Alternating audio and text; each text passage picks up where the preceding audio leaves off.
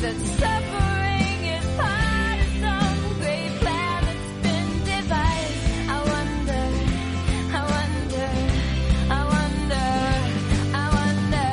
what will it take for you to start opening your eyes? I wonder. Hi, everyone. Welcome to the Atheist Experience. I am your host, Russell Glasser, and with me today is the inimitable Phil Sessions. Hello, everyone. Speaking of I wonder how this hair is looking.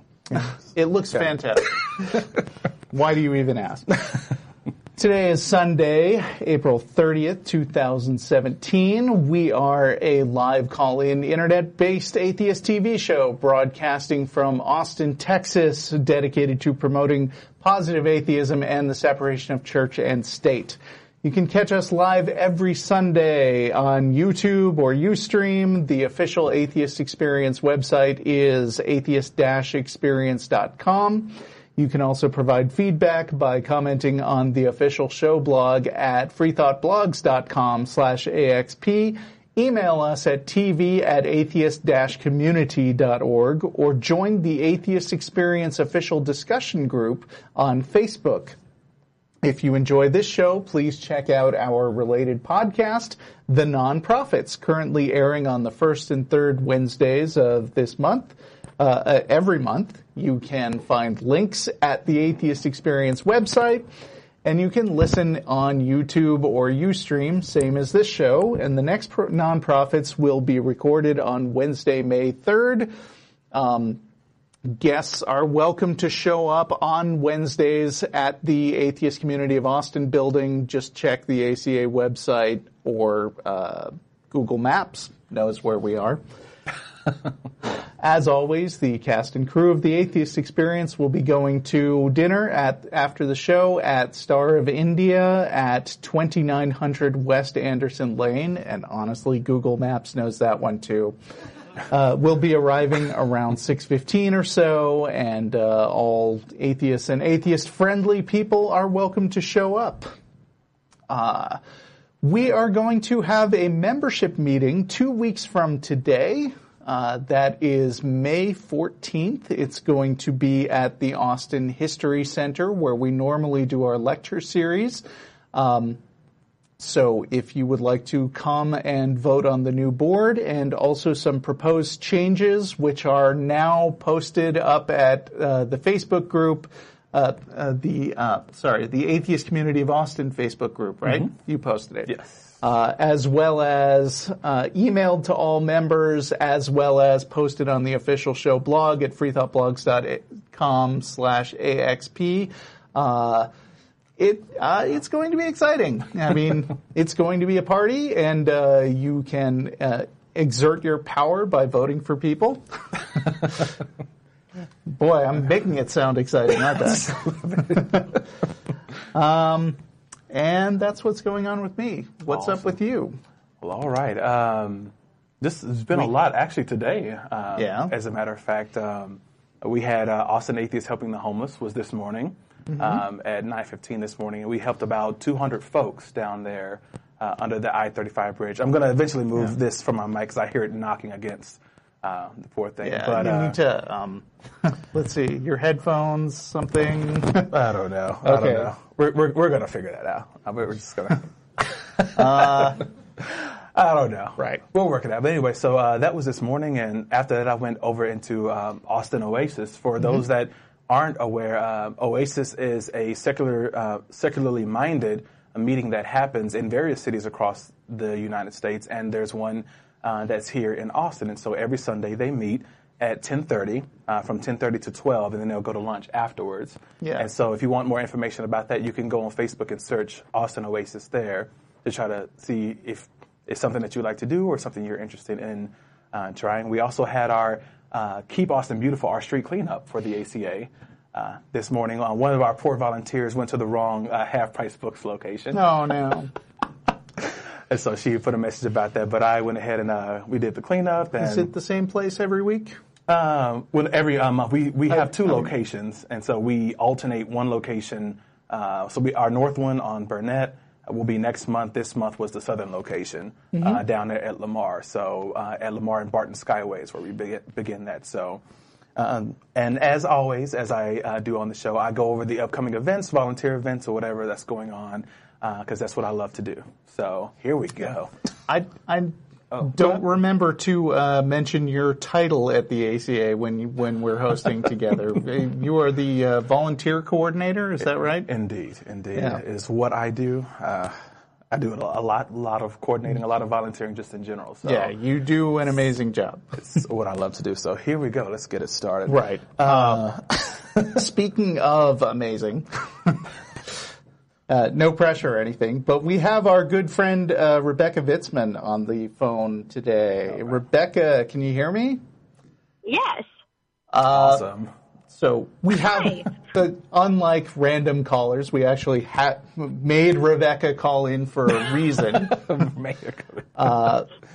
We gently requested her, yes, and asked if she would be available to call into the show. But for those of you that aren't familiar with Rebecca, some of you might recognize that name back from quite a few years ago, the CNN interview with Wolf Blitzer. Although I feel self-conscious about bringing that up because, Rebecca does so much other stuff that it feels bad to just mention her by one YouTube meme that happened. And that's exactly where I was going to shift right into. But what she's doing now, which is amazing, in my opinion, she is the Humanist Disaster Recovery Team. Is it a leader or coordinator for Foundation Beyond Belief, Rebecca? Coordinator. Oh, awesome. But I'm also the team leader on the ground whenever we deploy. So sorry, Phil. I'm going to get in your personal space for a sec. All right. The control room wants you to run this behind your head and put it on the other side. There you go. That should fix the sound issues. Okay.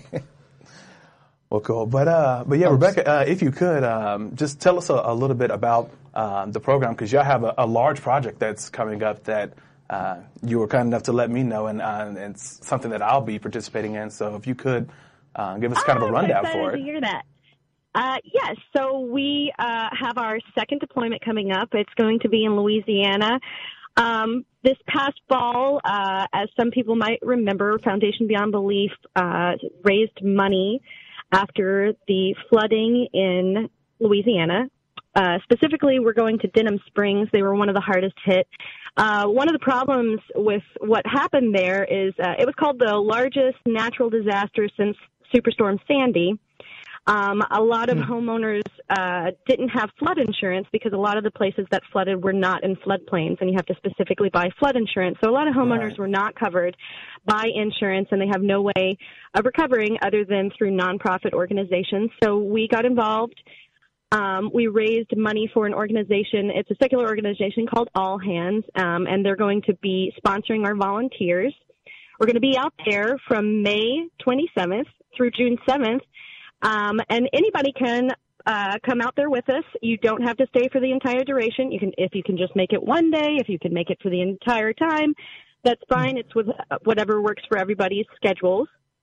And we're just asking that you pay for your transportation to and from the program. But once you're there, you have 3 meals a day, snacks and water. You can bring other things if you would prefer. And then we have a couple of different types of accommodations available while you're out there. So our partner, All Hands, has a base in which they provide sleeping bags and mattress pads on the floor. They have their base at the back of a Baptist church, so that is available to us, and those who would be wanting to stay there and willing to stay there may stay there. But other than that, HDR teams will be providing hotel stays for those who are uncomfortable with that situation. And so, we're going to be out there. And anybody who would be interested, right now you can go to sign up. There's an application at foundationbeyondbelief.org/HDRteam/team.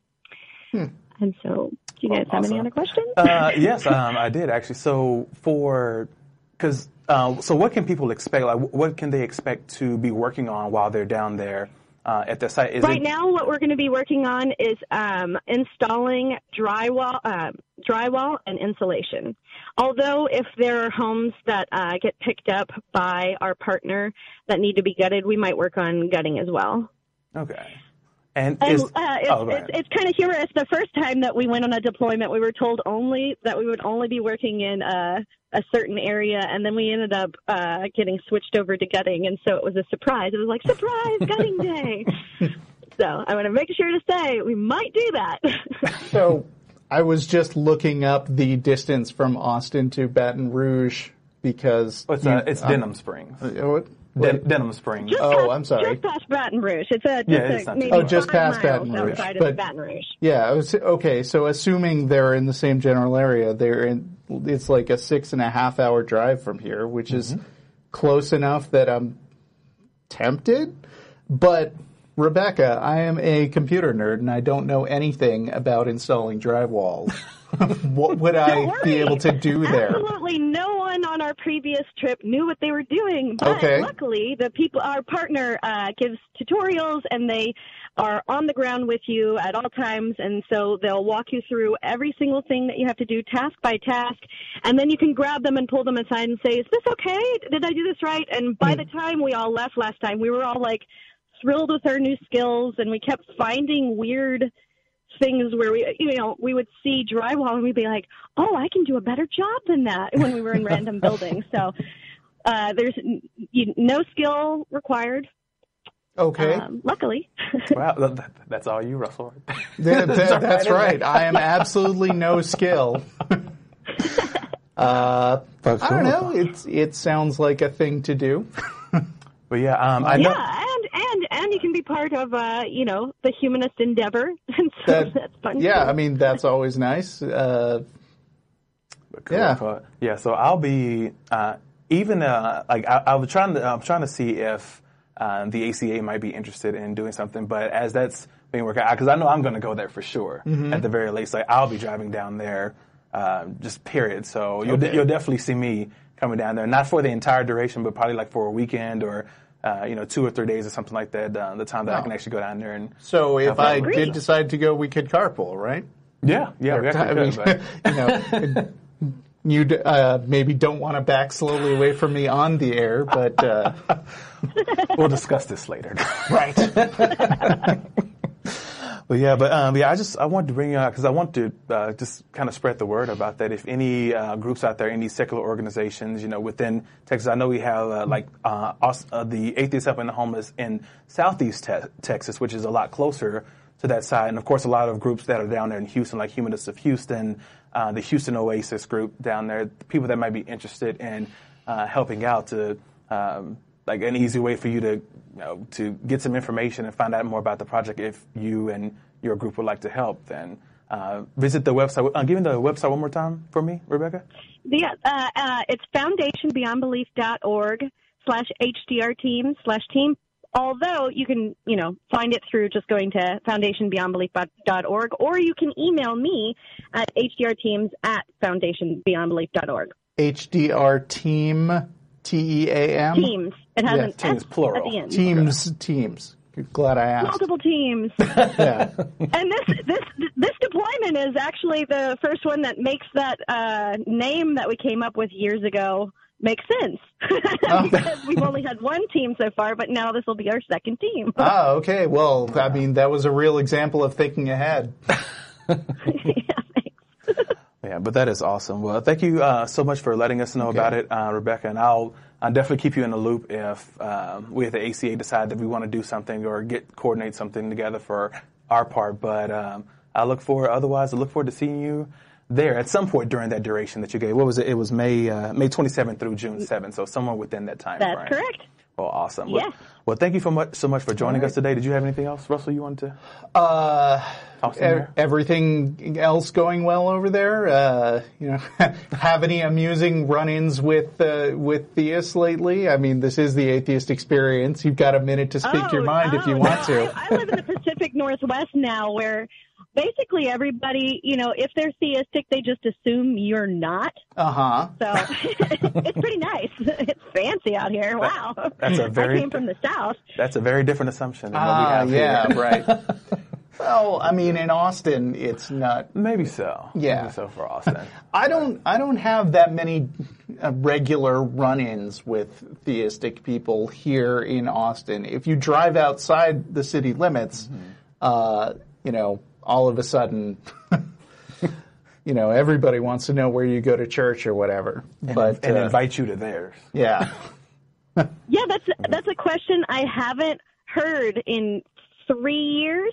Yeah. It's amazing. I spent my entire life hearing that question, and now magically it's been 3 years, and I haven't heard it once. That must be very pleasant. And, so that sounds like a pitch for people to live in Seattle. Yes.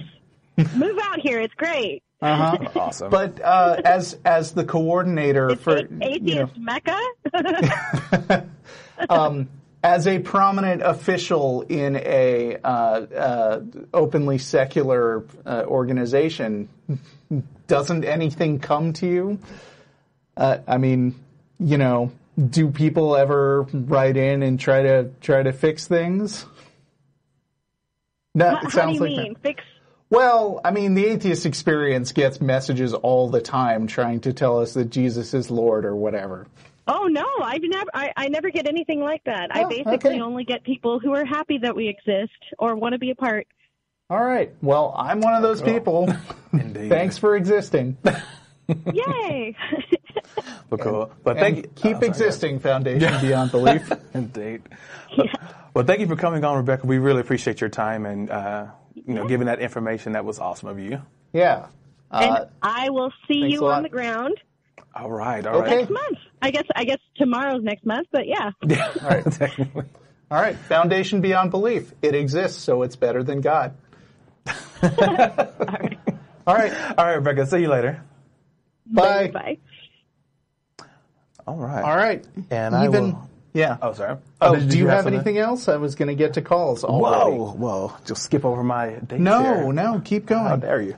So just a quick rundown of the upcoming volunteer stuff that we have coming up here, and then we'll jump right into it. So on the 13th, that's Saturday, we have another food bank opportunity going on down here in Austin. So if you're interested in that, all the information is either on the website, atheist-community.org, Meetup, or Facebook. That goes the same for all of these that I'm going to mention. So if you want to sign up, just go to that event, and there's a special link because the Central Texas Food Bank requires that you register beforehand through their very specific link that they issued for the Atheist Community of Austin. So if you want to help out, go there, sign up, and it has all the information you need.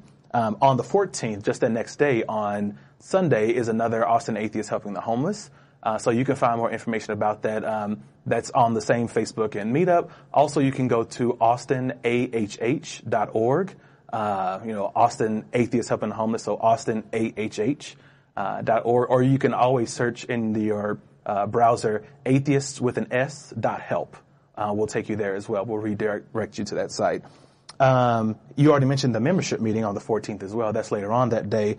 And lastly, the next Texas Ramp Build will be the fourth Saturday, as always. So that's May 27th for this time around. So if you're interested in that, kind of like what Rebecca was saying, there's no experience required. We go over everything that you need to do there. So whether you're wanting to learn how to work, the drivers, the drills, the miter saw, the free hand saw, or whatever else, even if you've had no experience with these, we had some new folks last month, should I say earlier this month, that had never touched this equipment before, and they did very well. They have all their fingers, all their limbs, all the important stuff that they had going, they had coming into it. So they left with everything intact. So it worked out just fine. So if you're interested in that, it's the 27th. The sign up on Meetup and Facebook, and also if you don't have either of those, you can just look on the website. And I'll be issuing the date for that, not the date, but the location 1 week prior to the build. They evaluate different requests that they have the entire month leading up to that build date. So last month, we got assigned a ramp, and then just the next day, we got taken off of that ramp because someone else with a higher priority kind of cut in front of someone else that we had already been assigned to. But the new individual, he was diagnosed with stage 4 cancer and had been relegated to hospice care out of his home, but his motor function started to degrade very rapidly. And so he has good days and bad days, but on his bad days, it's very difficult for him to walk very hard, let alone get down the steps that are in his backyard. And so we helped to build a ramp there just a couple of weeks ago on the same day as the March for Science, as a matter of fact, the 22nd, to get a little ramp so he can get in and out of his house through that back door at the very least. So that's just the way that it goes. Those changes can happen depending on if somebody gets bumped there. But there's a huge need out there in Travis County, where Austin is located, and around Texas as well. So if you have a group, or you just have a group of people, or work folks, or whoever else that wants to get out and contribute to this, because in Austin there's years-long waiting lists for people waiting to get ramps built, and the fact of the matter is they just don't have the people to do so. They have funding, they have donations, they have sponsors like Home Depot and whatever else for lumber, and to get discounts on that. But it's just having volunteers to go out there and actually put the things together, and have a little team out there. So we try to do that every month, sometimes twice a month in a rare instance. But so that's available for you May 27th. And with that, I am done. Okay. All right. Allison in the Netherlands, you are our first caller on the Atheist Experience today. Oh, thank you very much. Well, I have, I am atheistic. And the problems that I am, ever since I am starting a transition, and I've always been bisexual because, well, that's the way it works. But I am very much inclined to believe in the afterlife. And it's a very weird position because I'm not sure whether there is a God or not. I think I never will be.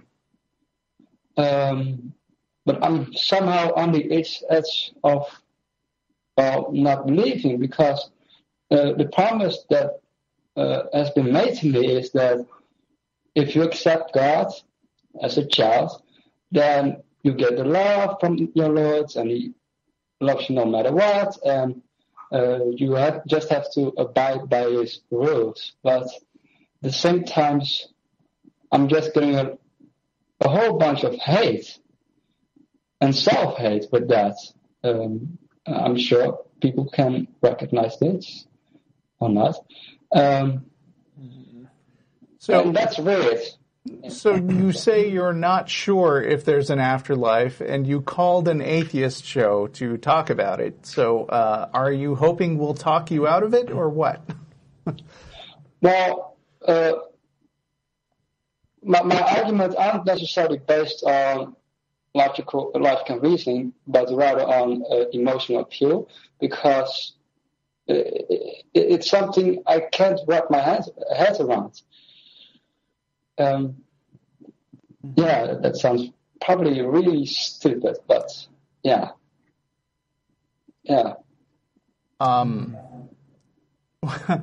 Well, there's probably no afterlife, so it's not a surprise that it's hard to wrap your head around. So, what's the question? Well, first off, I've things written down. I got the sense that it's more of a Schrodinger's cat thing,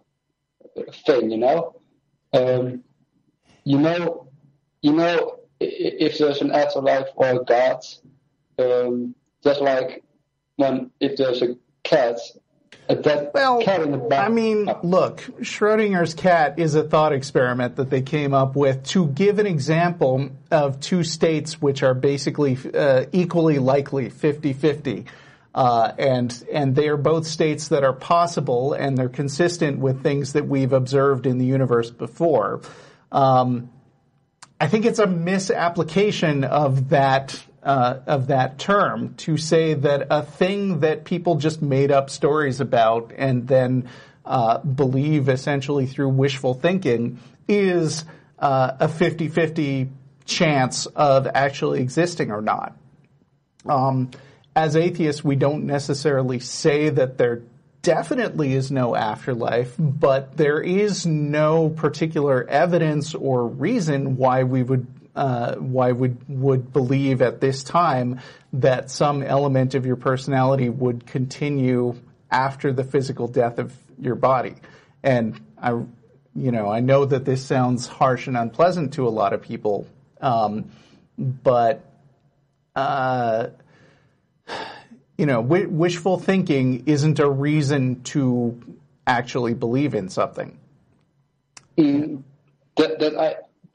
That I agree with, and always as a child, I was always carrying a Bible with me, and as a child, I always thought that the story of Noah's Ark was meant, even in the book, as a fictional story. But the thing that made me question things was they told me that was actually a thing that was supposed to happen, or that supposedly happens. I'm like, right. Wait, so all those animals walked in line and got on a boat. Yeah, I mean, that's pretty unlikely, and it goes way beyond that, because according to the Bible, there was a global flood where, in the specific words of the Bible, water covered up the highest mountains on earth. And it's not just that it sounds like an odd, unusual story. I mean, for one thing, there isn't enough water in the world to actually accomplish that, to cover up all the highest mountains on earth. And theists come up with these weird, non-scientific justifications for it, where they invent concepts like a firmament, maybe it all evaporated and it went somewhere and it's hanging in the sky. There's no reason to believe that, and in fact, we've been to space, so we would have noticed that sort of thing.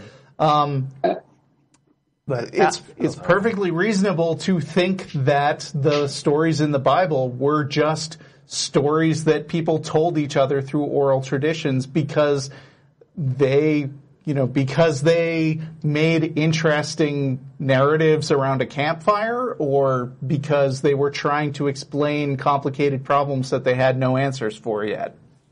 Or exert control as well on to other groups of people. Once you recognize that can be used as a tool to gain that portion. But Allison, I did want to ask a question.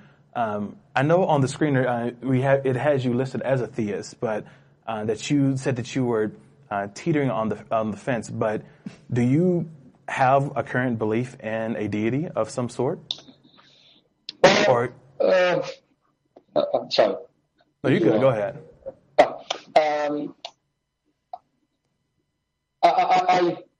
I feel like I have some kind of purpose in life, and there is some kind of God that has put me to earth, and I am seeing things through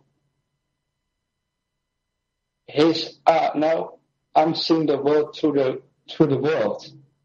Now, like in the first person. And now, do you hold the position right now that in order for you to have that purpose, that a deity would have had to specifically set that purpose for you? Or are you free to make your own purpose? Well,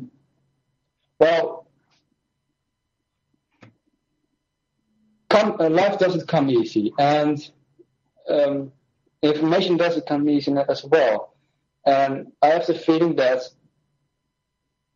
God doesn't necessarily give me the right information, but expects me to find that information. But there's no reliable way to find it fully out, because everyone has some kind of opinion, but opinions are just that. And yeah,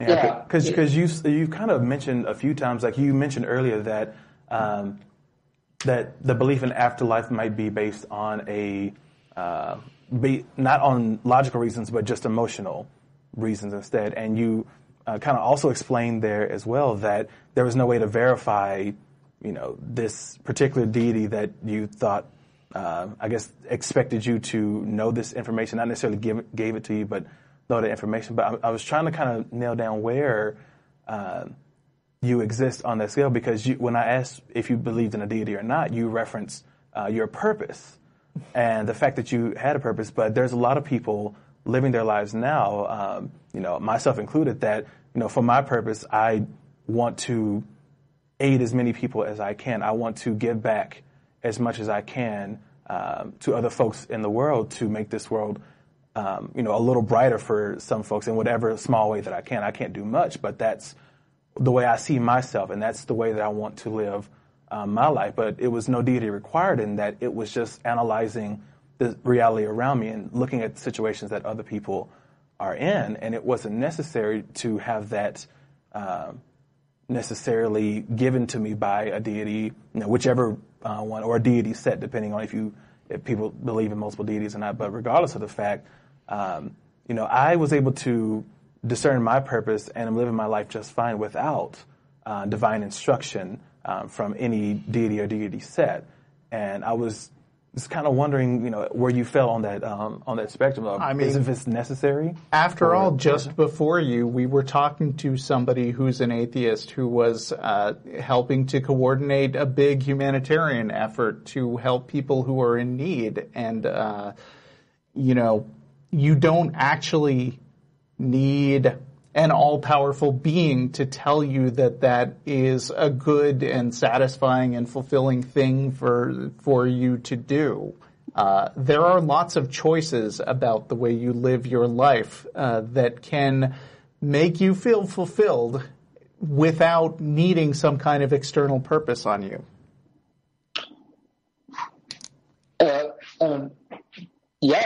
I agree with that, because I'm not trying to claim that God is necessarily is per se necessary to want stuff, to do good in the world, because it doesn't. I'm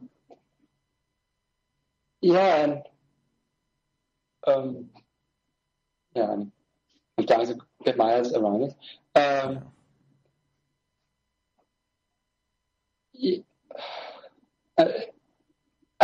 I think the main reason why I am questioning it all is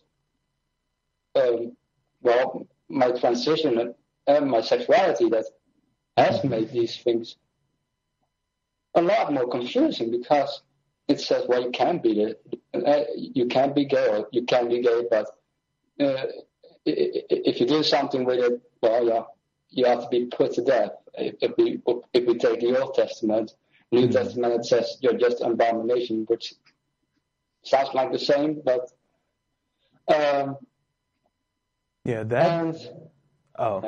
was about to say that initial point on the point that you just kind of wrote, that is kind of what started me on the path to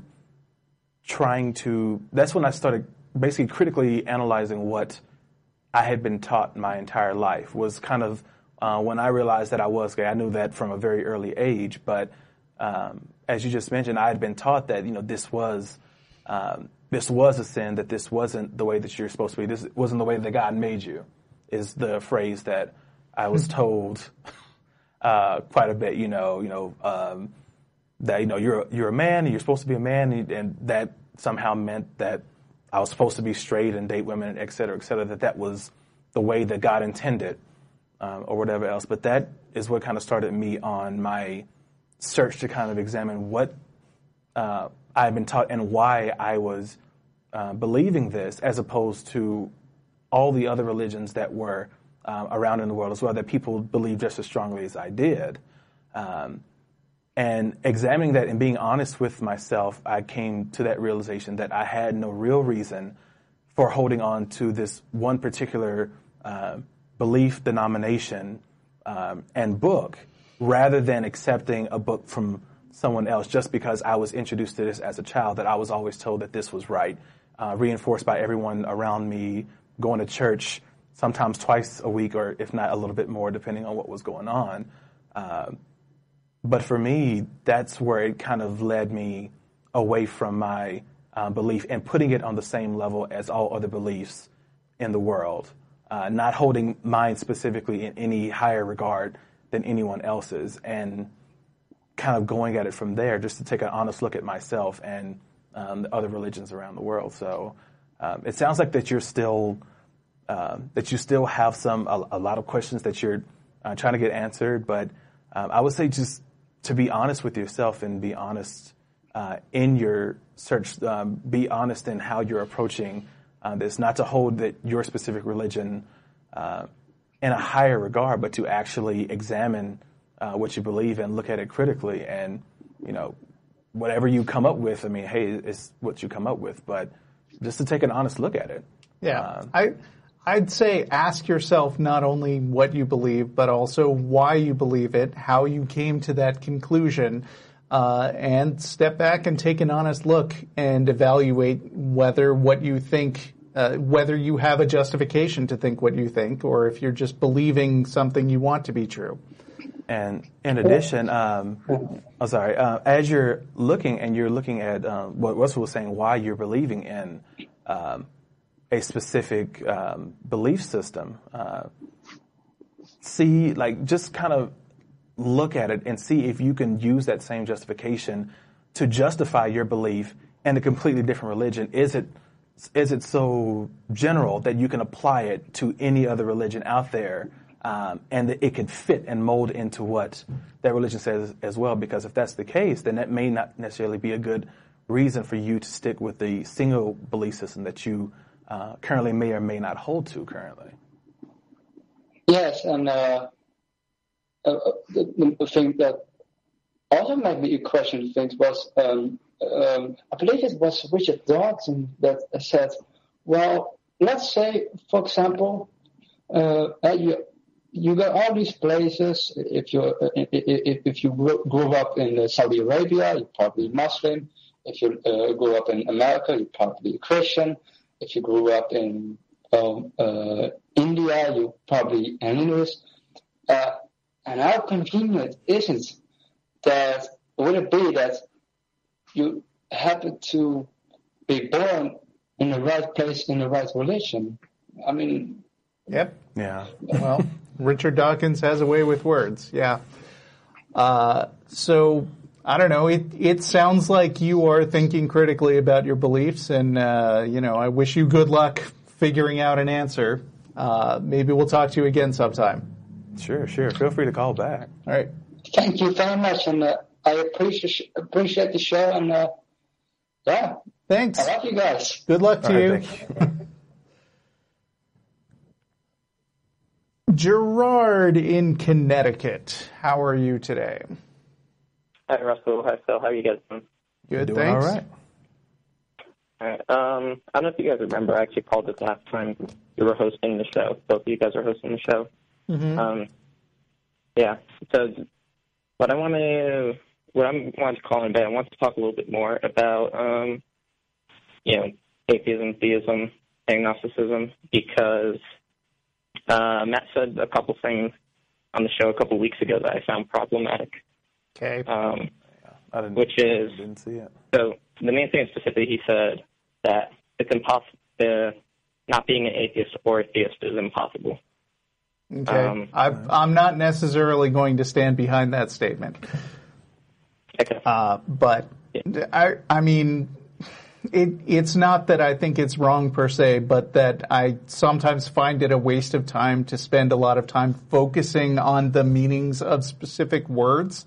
I would rather people come to a clear understanding of like the concepts behind those words and like what they generally what their general philosophical understanding of the concept of God is.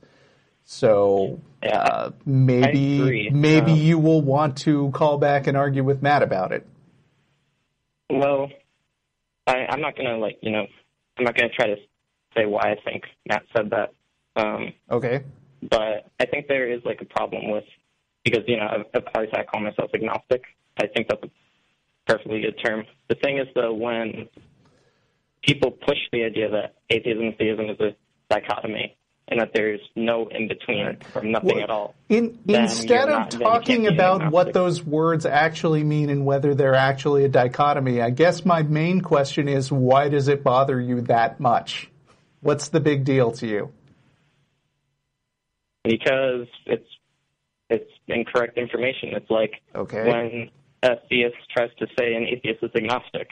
Is that not annoying? Is that not incorrect for them to say? Words are imprecise. Sometimes they have multiple meanings, and sometimes when you say a word, even if you think it has a very specific definition, the concept you have around that word isn't the same thing that another person has around the same word.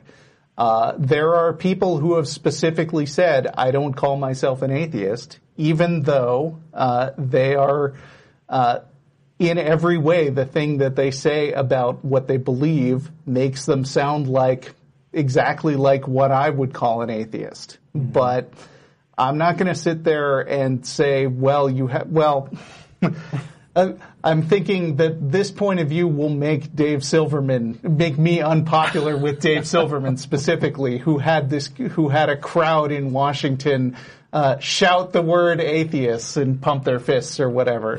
That's another thing. The American Atheist website, they say atheism is just lack of belief in God. There's no other definition. It's the one definition. They're wrong about that. There's a lot of other definitions. It's just that when I call myself an atheist, I happen to mean that I don't believe in a God, and a lot of other things around that word are open for discussion.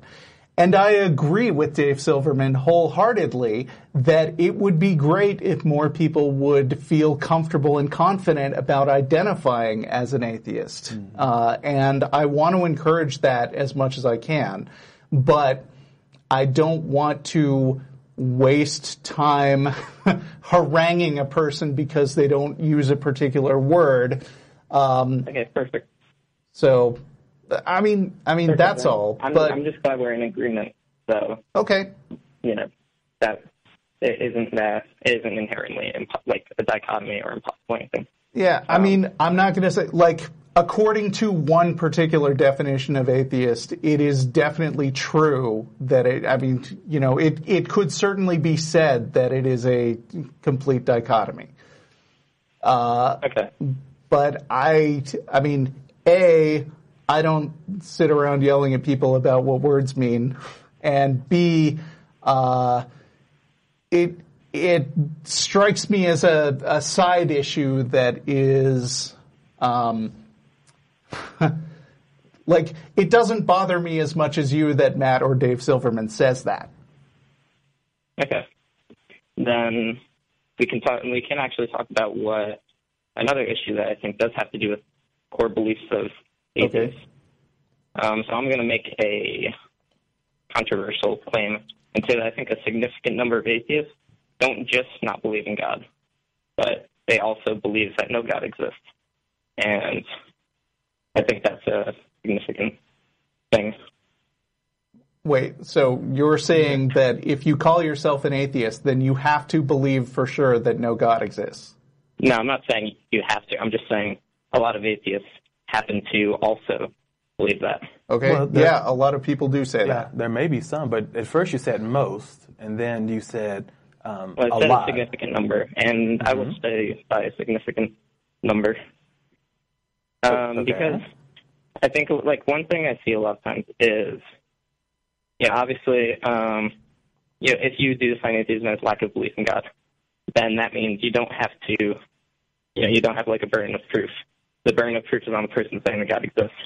But that's also not entirely, that's true, but it's also true that if you say that a God doesn't exist, you also have a burden of proof to justify why God doesn't exist. That's true. And If that's you lost dive on. into the conversation, listen, I have argued with atheists right here on this show who said, I'm an atheist and I can prove God doesn't exist. I mean, I will happily take the opposition on that point because I don't think that it makes sense to say that it's 100% certain or you can prove it or whatever.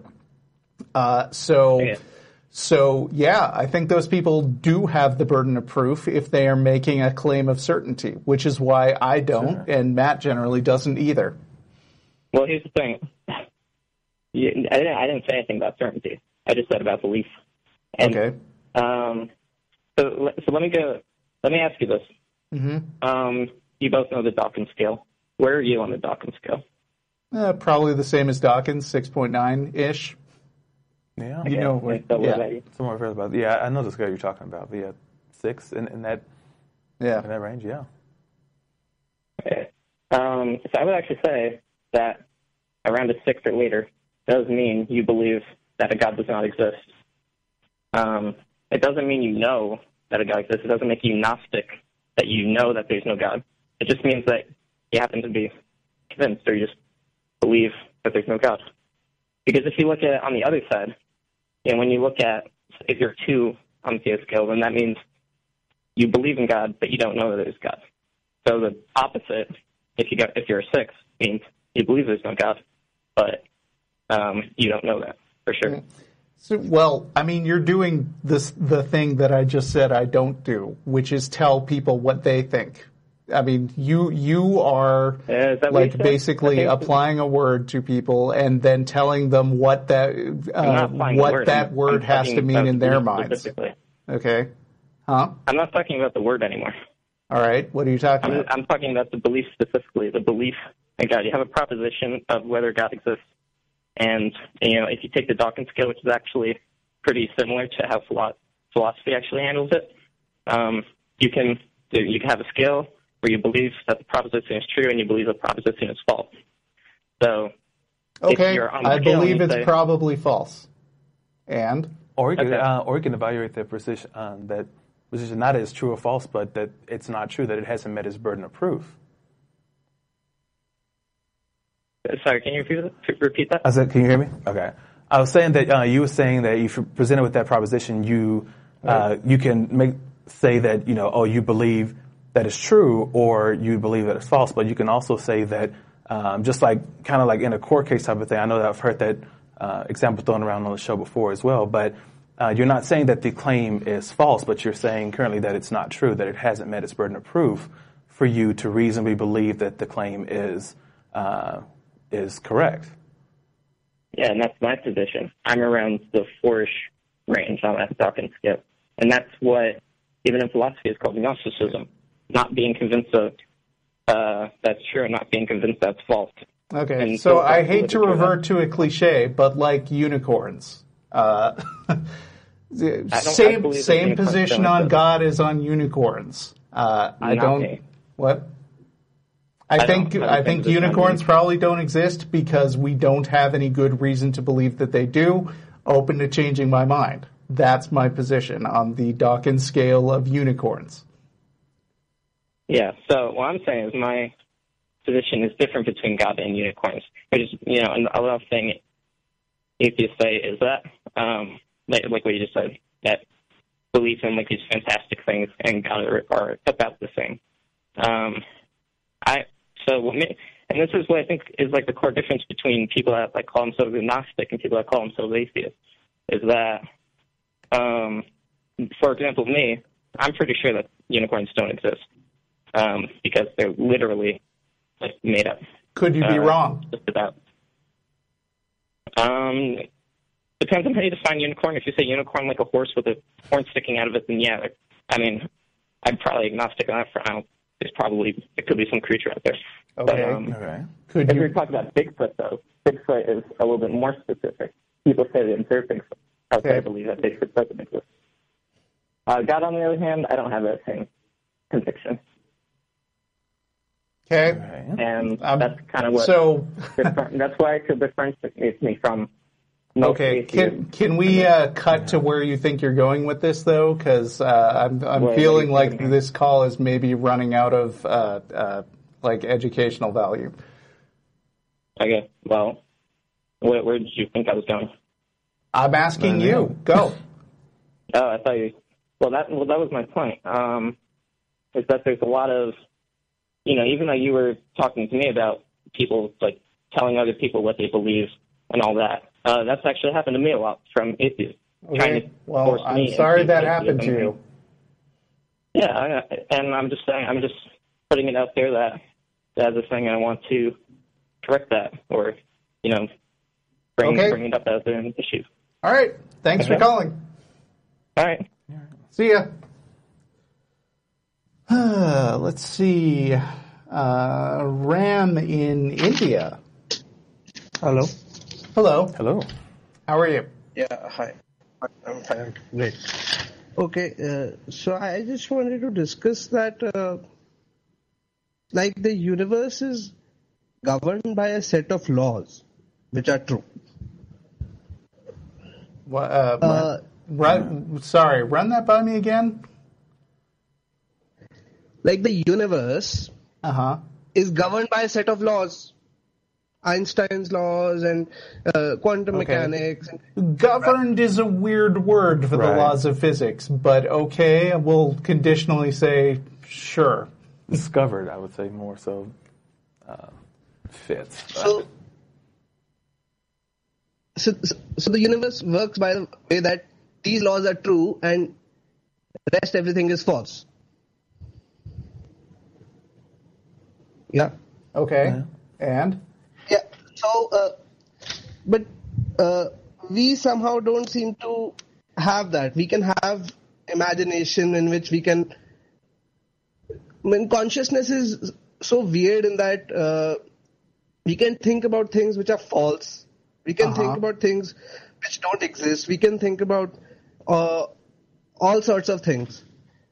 But I mean, those things are still governed by a set of rules. I mean, what we believe. Yeah. I just used the same word. But I would talk about consciousness.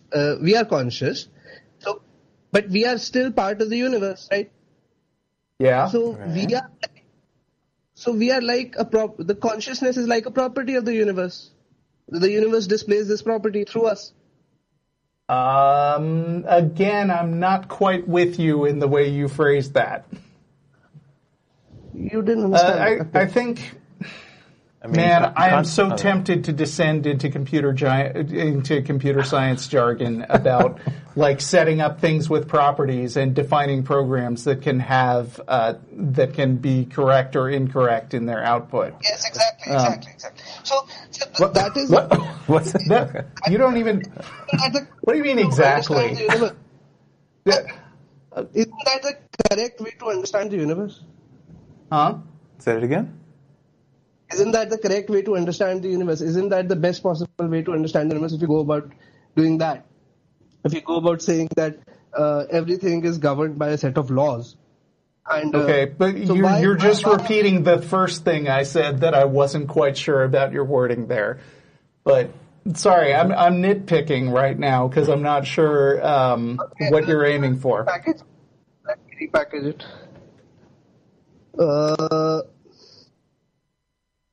So like we choose our own purpose, right? Like we don't have any purpose in life. Like humans, like Sartre said that we don't have like a purpose in life. We define our own purpose. You are supposed to. Hey, listen, Ram, I feel like maybe we're starting from the wrong end of this argument. It says on the call screen that you're a theist and you're giving a different definition for God, right? Maybe give the definition first and then refine it. Why? Why is that the way? Huh? Why is that the way? Why is this not the way? I'm trying to explain you logically. You're not trying to understand. I don't know, because you're speaking in vague generalities and you're trying to make us guess at whether we agree with this thing that might be setting up something that doesn't make any sense. So, I mean, I'd like to see the headline first on this story. Basically, what I want to say is consciousness is a fundamental property of the universe. What? Consciousness is a Your fundamental phone's cutting in and out a little. It's a bit hard to hear you. I'm sorry about that. Okay, I'm sorry. I want to say that consciousness is like is a fundamental part of the universe. I don't know what that means. Right, I don't... It's like space, like time, it's like space and time are the fundamental properties of the universe, right? Well, let me ask you this. Is Thursday a fundamental part of the universe? Like the concept of the day of the week, Thursday. Time is it's just a slice of time, right? It's just a point of time. Okay. But I mean, we have defined... Yeah. So like if you imagine the universe as like a set of coordinates, a space with time, which has so everything is either x, y, z. Those are the x, y, z coordinates and time. So that's like if you try to imagine the universe like that. Okay. Like I mean that seems like a very reductionist way of thinking about the universe to me. But I mean, you could go with that. So,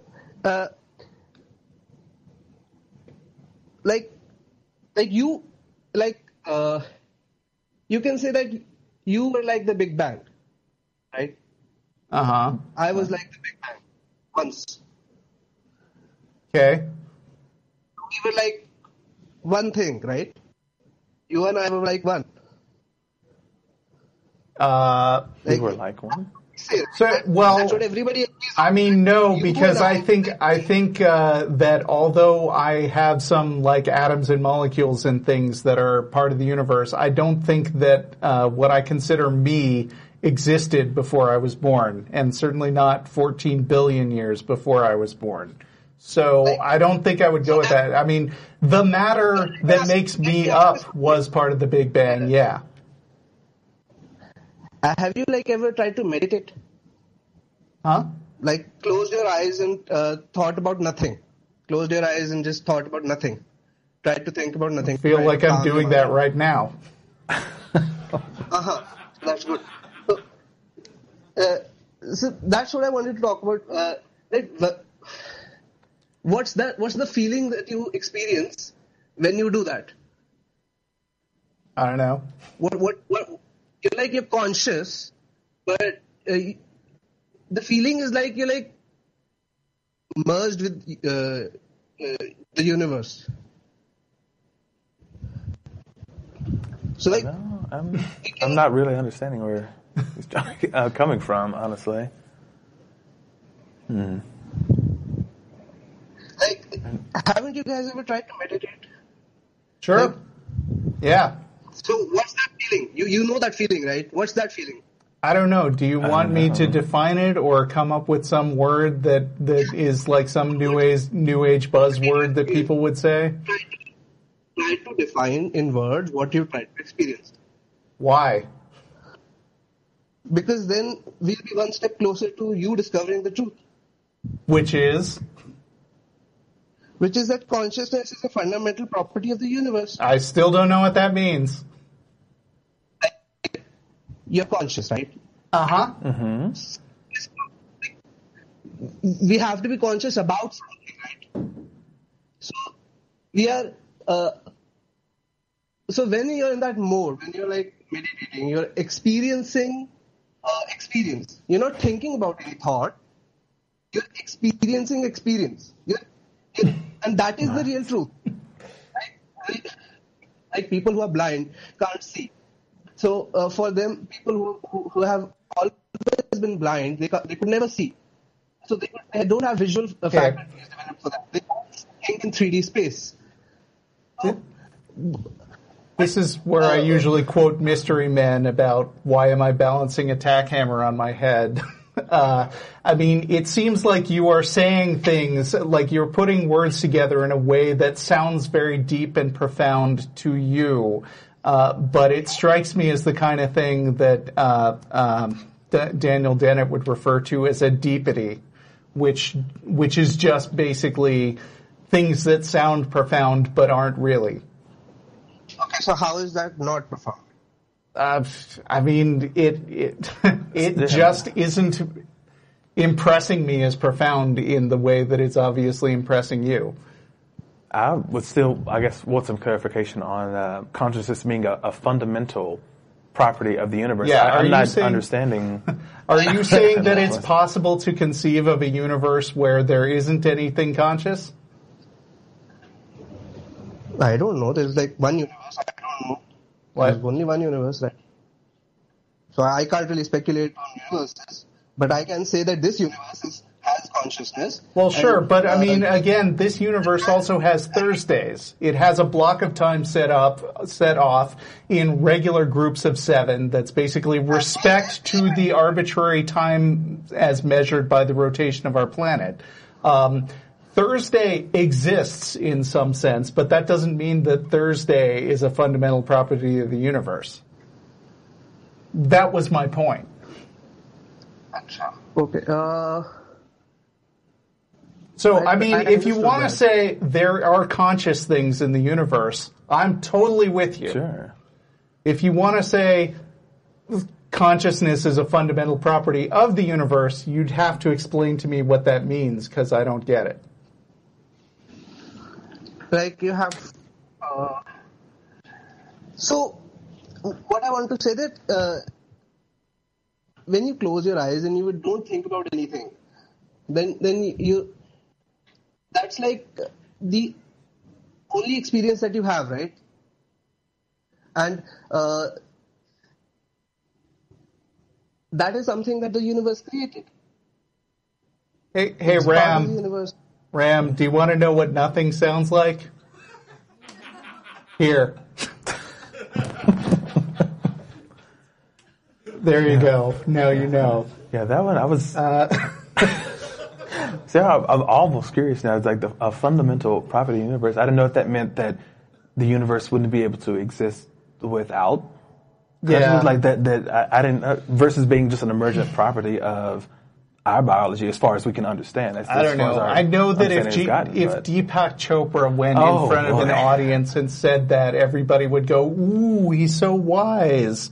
But I'm not one of those people. So, John in South Carolina, how are you doing? Hey, Russell, you gotten any pussy lately, you fucking coonhound? Whoa. Okay, well, we have some very well-educated and smart callers today, and I hope we talk to them. Flower in Phoenix. Oh, wow. Hello? Hello. You guys, I'm not Flower, I'm Keith. Oh, well, are you in Phoenix? Her. We might have. Yes, I'm talking for her. She's listening I gotcha. Okay. Hi, Flower and you Keith. guys cut her off because everybody was making fun of the Indian guy, and she has a bad accent. Chinese. Okay. Well, I'm sorry. I mean, we weren't making fun of him for his accent, if that is. Yeah, not at all. People in the chat were. Okay. People in the chat, look, not everybody has English as their native language. And it's very brave of people to call in speaking a language that is not their main language. We were making fun of Rand because his ideas were terrible, not because of his voice. Okay, but my wife has been a Muslim all her life. Mm-hmm. No other religion. And she wants to leave, but she's confused. You understand? I don't know how to. Well, Keith, are you a Muslim? For her sake, yes. What were you before you met her? A Muslim. Oh, okay. But you have, you're saying for her sake, it sounds like you are not really convinced of Islam. Yes, that would be correct. See, what she did today is she spoke to some of her family members. Mm-hmm. Now, she doesn't usually wear the head scarf, you know, the tudong, as they call it, where she comes from. But she put it on so that she would appear to them to be Muslim. Okay. And she doesn't usually, like, normally, like right now, she's not in front of the camera, so she doesn't have it on. Yeah. You understand what I mean? Yeah. So far, yeah. And and she does things to appear to be a Muslim. And well, I'm very sad that she feels that level of social pressure to do something that she obviously doesn't really want to do. I think that that's a terrible thing to inflict on somebody. The way I'm gonna say it, the way she put it. Mm-hmm. Okay. She says that you know her family, when she was little, they brought her through. You know, they weren't rich and they weren't educated, or they were not. You know, they were people that the Chinese were, all intent and purpose, forgot. You know, she lived in northern China, born and raised there, and let me see, how can I say, you know, and then when she came here, all things changed. She saw different things, different kinds of people. You know, the weather is not, you know, it's not snowing in, you know, it's hot when it's snowing over there. You understand? Just a different thing. Mm-hmm. Okay. So she looked around and said, you know, maybe this Muslim stuff isn't all real or all true, but she respects her family for bringing her up in the best way that they knew how. You know, they you know, they're farmers for the most part, and very how can I say, successful at it where they live. Yeah. And they believe some of that is because they're Muslim, I guess. Well, I mean, you don't mean that they're successful because they're Muslims. No, they're successful because they farm. Right. Okay. They do the work. But she wants to not fake anymore. This is what she's saying. Oh. Yeah. Okay. Well, you know, it's possible to love and respect and appreciate someone for the things that they do, and still not agree with them on some very important, fundamental philosophical points. And there are lots of people in my life that I appreciate and enjoy talking to, but we don't see eye to eye on certain things. And I think that if your wife has a family that she feels that level of pressure from, that she has to put on this article of clothing that may symbolize sort of the subjugation of women, maybe they would try to make her feel guilty and tell her that she doesn't really love them if she were to come out and say that she didn't believe in Islam anymore. But I'm telling you that that's not true, and they're not connected to each other. Having a core set of philosophical beliefs is a very personal thing, and it shouldn't just be dictated by you automatically believe whatever your family raised you to believe. Yeah, and I sympathize with her. You know, every situation is unique, for sure. But we've seen a lot of stories. We've heard a lot of experiences that people have had as far as, you know, having to stay in the closet when it came to their family. I mean, it's similar to what people that come out as, you know, whether any part of the LGBT spectrum, or even coming out atheist or non-believer, or switching beliefs from one belief system to another that's not the mainstream in your family, that it can create strain. It can be scary, honestly. And so the situation that you're describing where she's putting on the head garb to try to emulate that she's still a part of that religion, it's not necessarily so uncommon. It's an experience that a lot of people do have, but it's hard to say that of like where you should go with it, because it depends on how she feels, how comfortable she is with that relationship. Does she know what kind of, I'm assuming she wants to keep a good relationship with her family. That's what it seems like from what you've been describing so far, that she values that relationship that she has with her family. And, it's possible that they may accept her non-belief, just to be her as she is, but it's also possible that they may be very adverse to it. It just depends on the situation, but only you all know best for that situation and how they might react. It's so unique for me to say like, you should do X. It's hard to really say that, because it's your situation. It's your unique set of circumstances, but,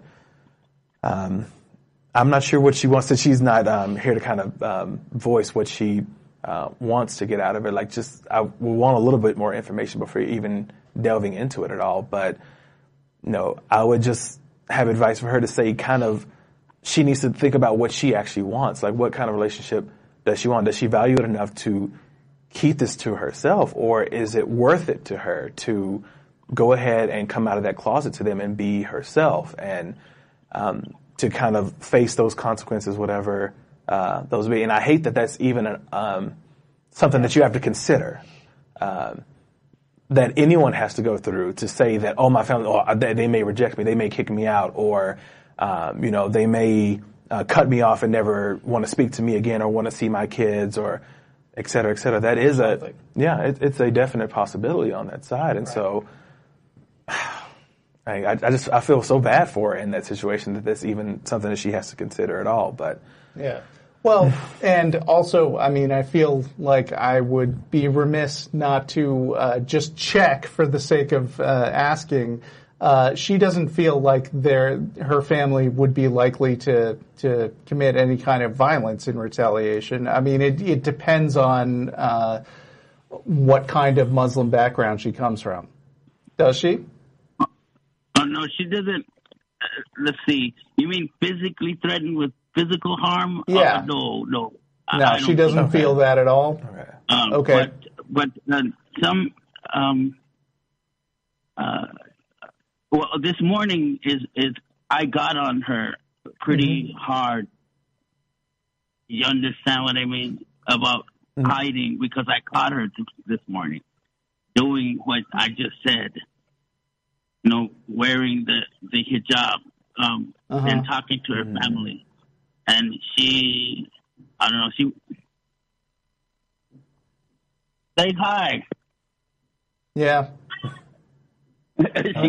What's that? She said hi, I think, in the background. Hi. Hi, Flower.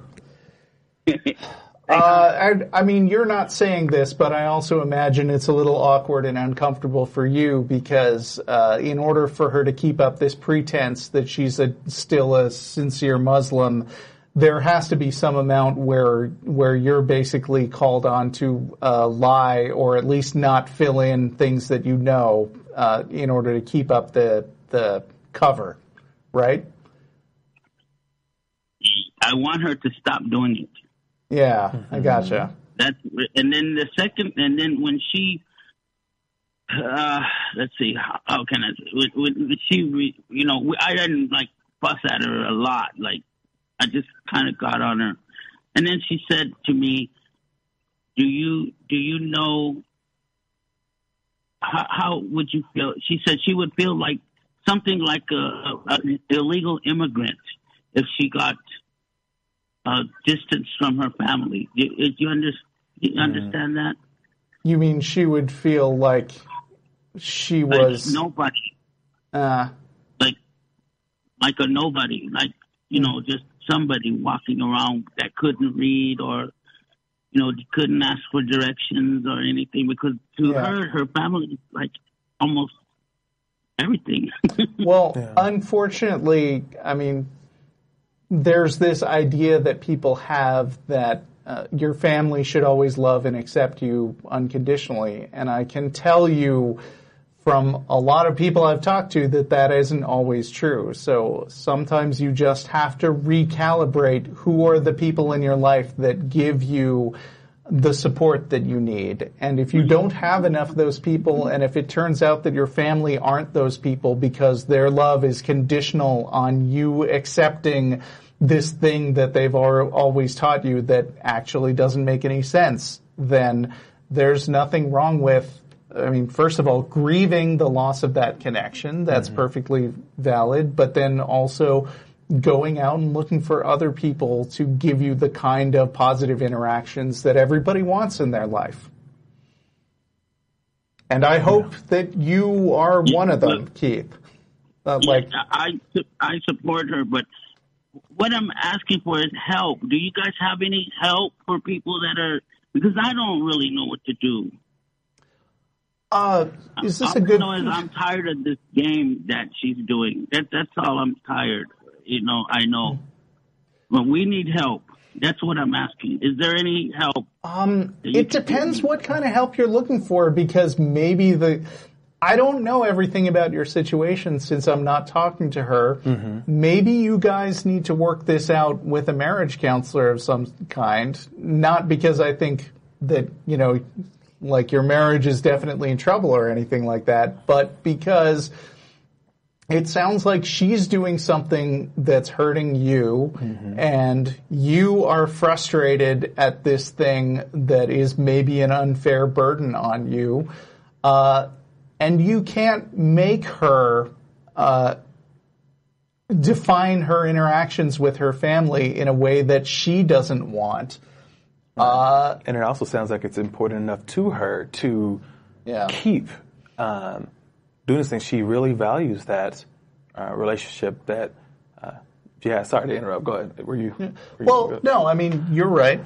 I was also going to suggest for your wife that it may be helpful for her to talk to someone else in regards to this. I was going to suggest the Recovering from Religion hotline. Yeah, I was thinking about that too. For her to maybe call in and to talk to someone, a non-judgmental person, to kind of work through what she's feeling in regards to, your all's relationship between each other, her relationship to her family, and what she values, and kind of hopefully they can kind of help her flesh out what she's feeling to relate to you, like how she feels about this and how she wants to go about it. But that also could be helpful for her to be exposed to other options, other opinions on the matter, and kind of get a better understanding of, where she is and, what she's doing, how it's affecting you. And you can find that at recoveringfromreligion.org.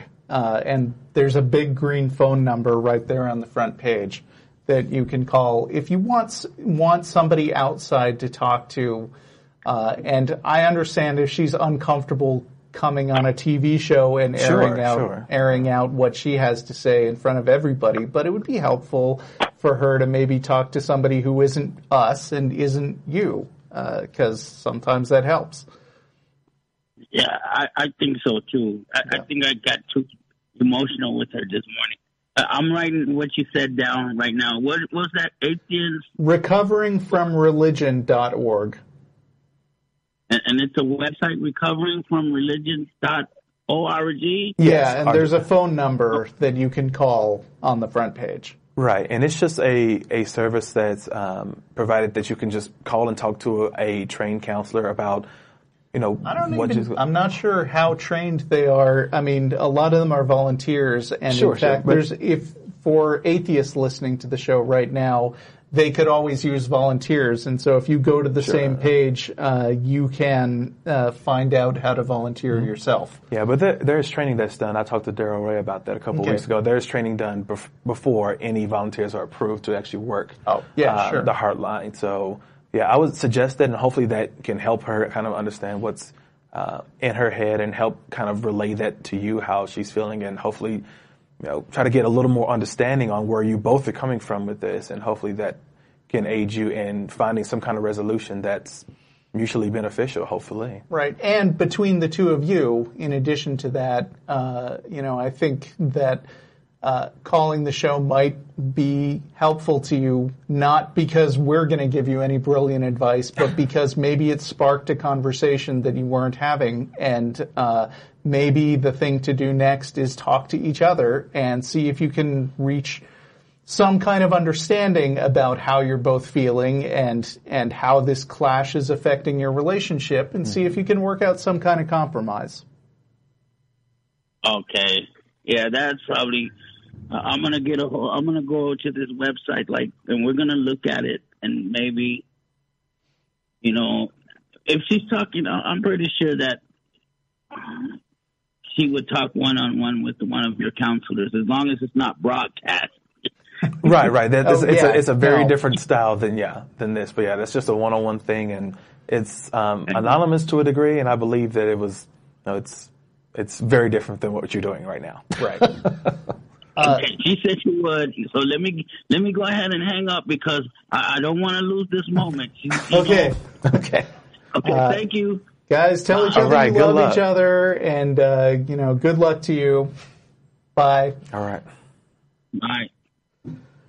All right. We got time for maybe one or two more people. We're going to talk to Josh in Dallas. Oh, detail. How's it going, guys? Doing very well. Fine, thanks. Hey, man, I can just get to it really quick if I know the show's about to end. But I am a theist. Mm-hmm. And my question would be, does the Big Bang point to God? Obviously, we're going to say no. Next question. Right. And so my follow-up would be, would you say that natural forces caused the Big Bang? I think the answer to what caused the Big Bang is we don't know. There are too many possibilities, and there is no good way to investigate it that we've discovered yet. So there is a possibility that some supernatural force caused the Big Bang? There's a possibility, but I'd need a reason to believe that that's in any way likely. Right. And subsequent to that evidence surfacing and us analyzing it, peer reviewing, et cetera, would be the time to actually look at that as a reasonable solution to that problem.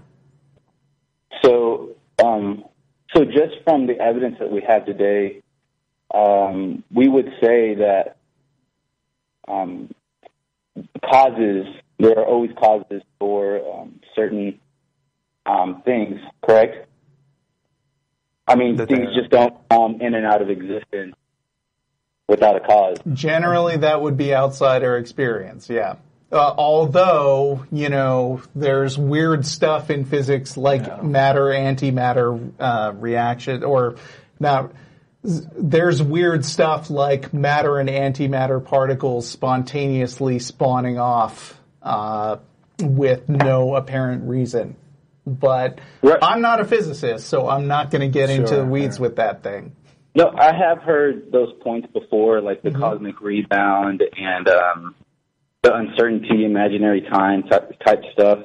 But obviously, I would agree that we do not have all information. So you could say that those particles coming in and out of existence do have a cause. We just don't know what it is. Well, you could say that, but you'd be guessing. Yeah, in the same way, could I turn that around and say that since we don't know, it could possibly be a intelligent mind? Same answer. You could say that, but you'd be guessing. And also, you'd be dragging in a whole bunch of really complicated hidden assumptions about things that would be themselves very difficult to explain. Like, where did that intelligence come from? But you're presupposing that this intelligence had a cause. Well, this is strange because a minute ago you were trying to sell me on the idea that everything has to have a cause. Well, no. The Christian God claims to be the I am. Christians claim that the Christian God is that. I don't know that the Christian God claims anything, since I don't believe that it exists. I mean, no, but the Christian God or the Bible claims that. Right, the character in a story in the Bible claims that, but that doesn't really tell me anything useful. Yeah, well, what it's stating is this God obviously has to have certain characteristics, of course, that can account for a cause of a universe. How can you account for something that is with an explanation that isn't accounted for itself? Well, that's the whole purpose of the Christian God. It is an eternal God. Yes, the purpose of the Christian God is to come up with a hand-wavy explanation for things that you don't understand and say, now that we've come up with that hand-wavy explanation, we don't have to look into it any further. Right. I don't agree with that. Yeah, the most, considering the evidence that we have been able to ascertain as of now, the most we can say is we're not sure what caused the Big Bang, or what set off that chain or explosion, or however you want to describe it, and that until such evidence, whether that's our technology that proceeds, maybe we invent something new that can look a little bit further than we have in the past, or find some new math or science that can better explain what's going on. The best that we have is, hey, we're not currently sure right now, but we're trying to figure it out, and once we do, then we'll proceed after that point. But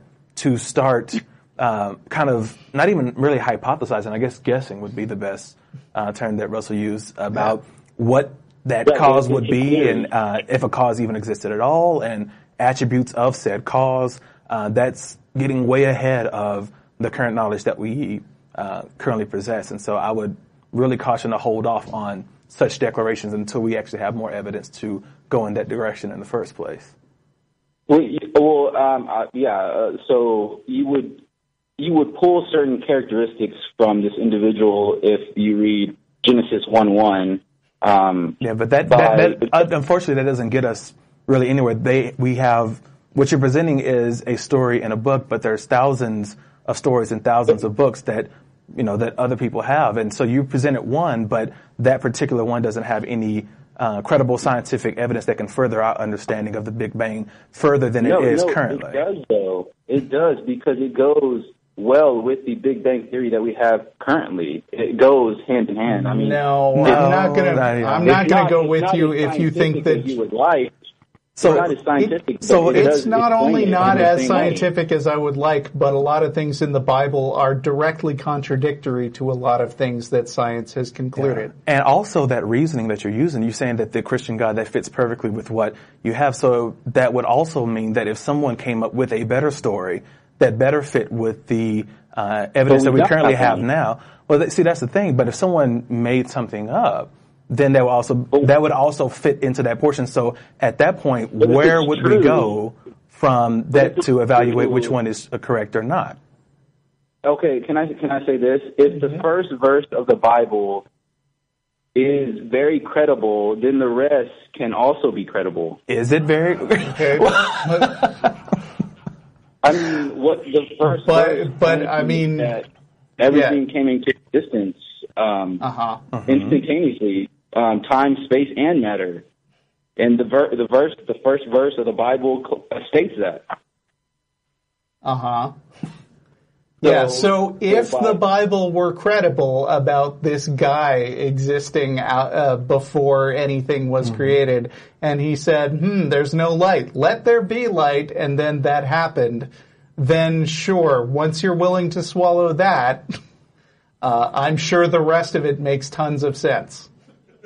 No, but yeah, I mean, you're making it out to be you're almost being sarcastic, but it is credible. I mean, if a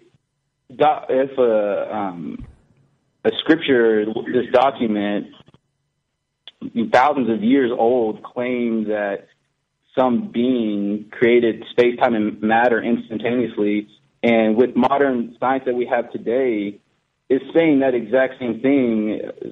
Should we not give it the respect due? Well, it's saying that exact same thing. Well, we're out of time, but if you find a source like that which turns out to be credible, then let us know, because the Bible isn't it. Right, because, Okay. We gotta go. All right. Yeah, thanks, guys. I really Thanks for appreciate it. calling. And that's our show. We'll be on next week. Thanks for tuning in to the Atheist Experience. Thanks to our crew that does an amazing job all the time. Hello, studio audience. Thank you. Well, I will add one last point on that last portion that he said, because he said, if these passages fit so well into what we already know, then, wouldn't that be basically a thing? But no, what you would have then, if you say you have this story, you have these documents that detail this explanation, then the next step would be to start formulating hypotheses and start testing for that so we can actually find out if those claims are credible, and then we move on to the next step. But it doesn't seem like people are really putting in that legwork to really nail down some testable experiments that we can further that evidence for. But it would be great if believers could raise their standards like that. Thank you, Phil, for coming on, and see you next week. Bye, y'all. We're going to the Star of India. Oh, of course, Star of India. It's delicious. Bye.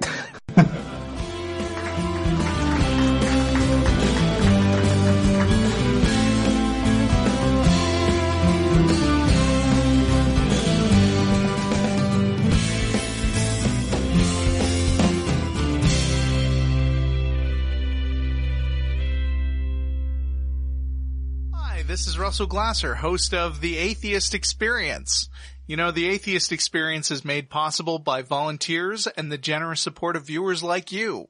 If the promotion of positive atheist culture and separation of church and state are values that you hold, please consider contributing by becoming an ACA member or visiting our product page at evolvefish.com under the Partner tab. Thank you.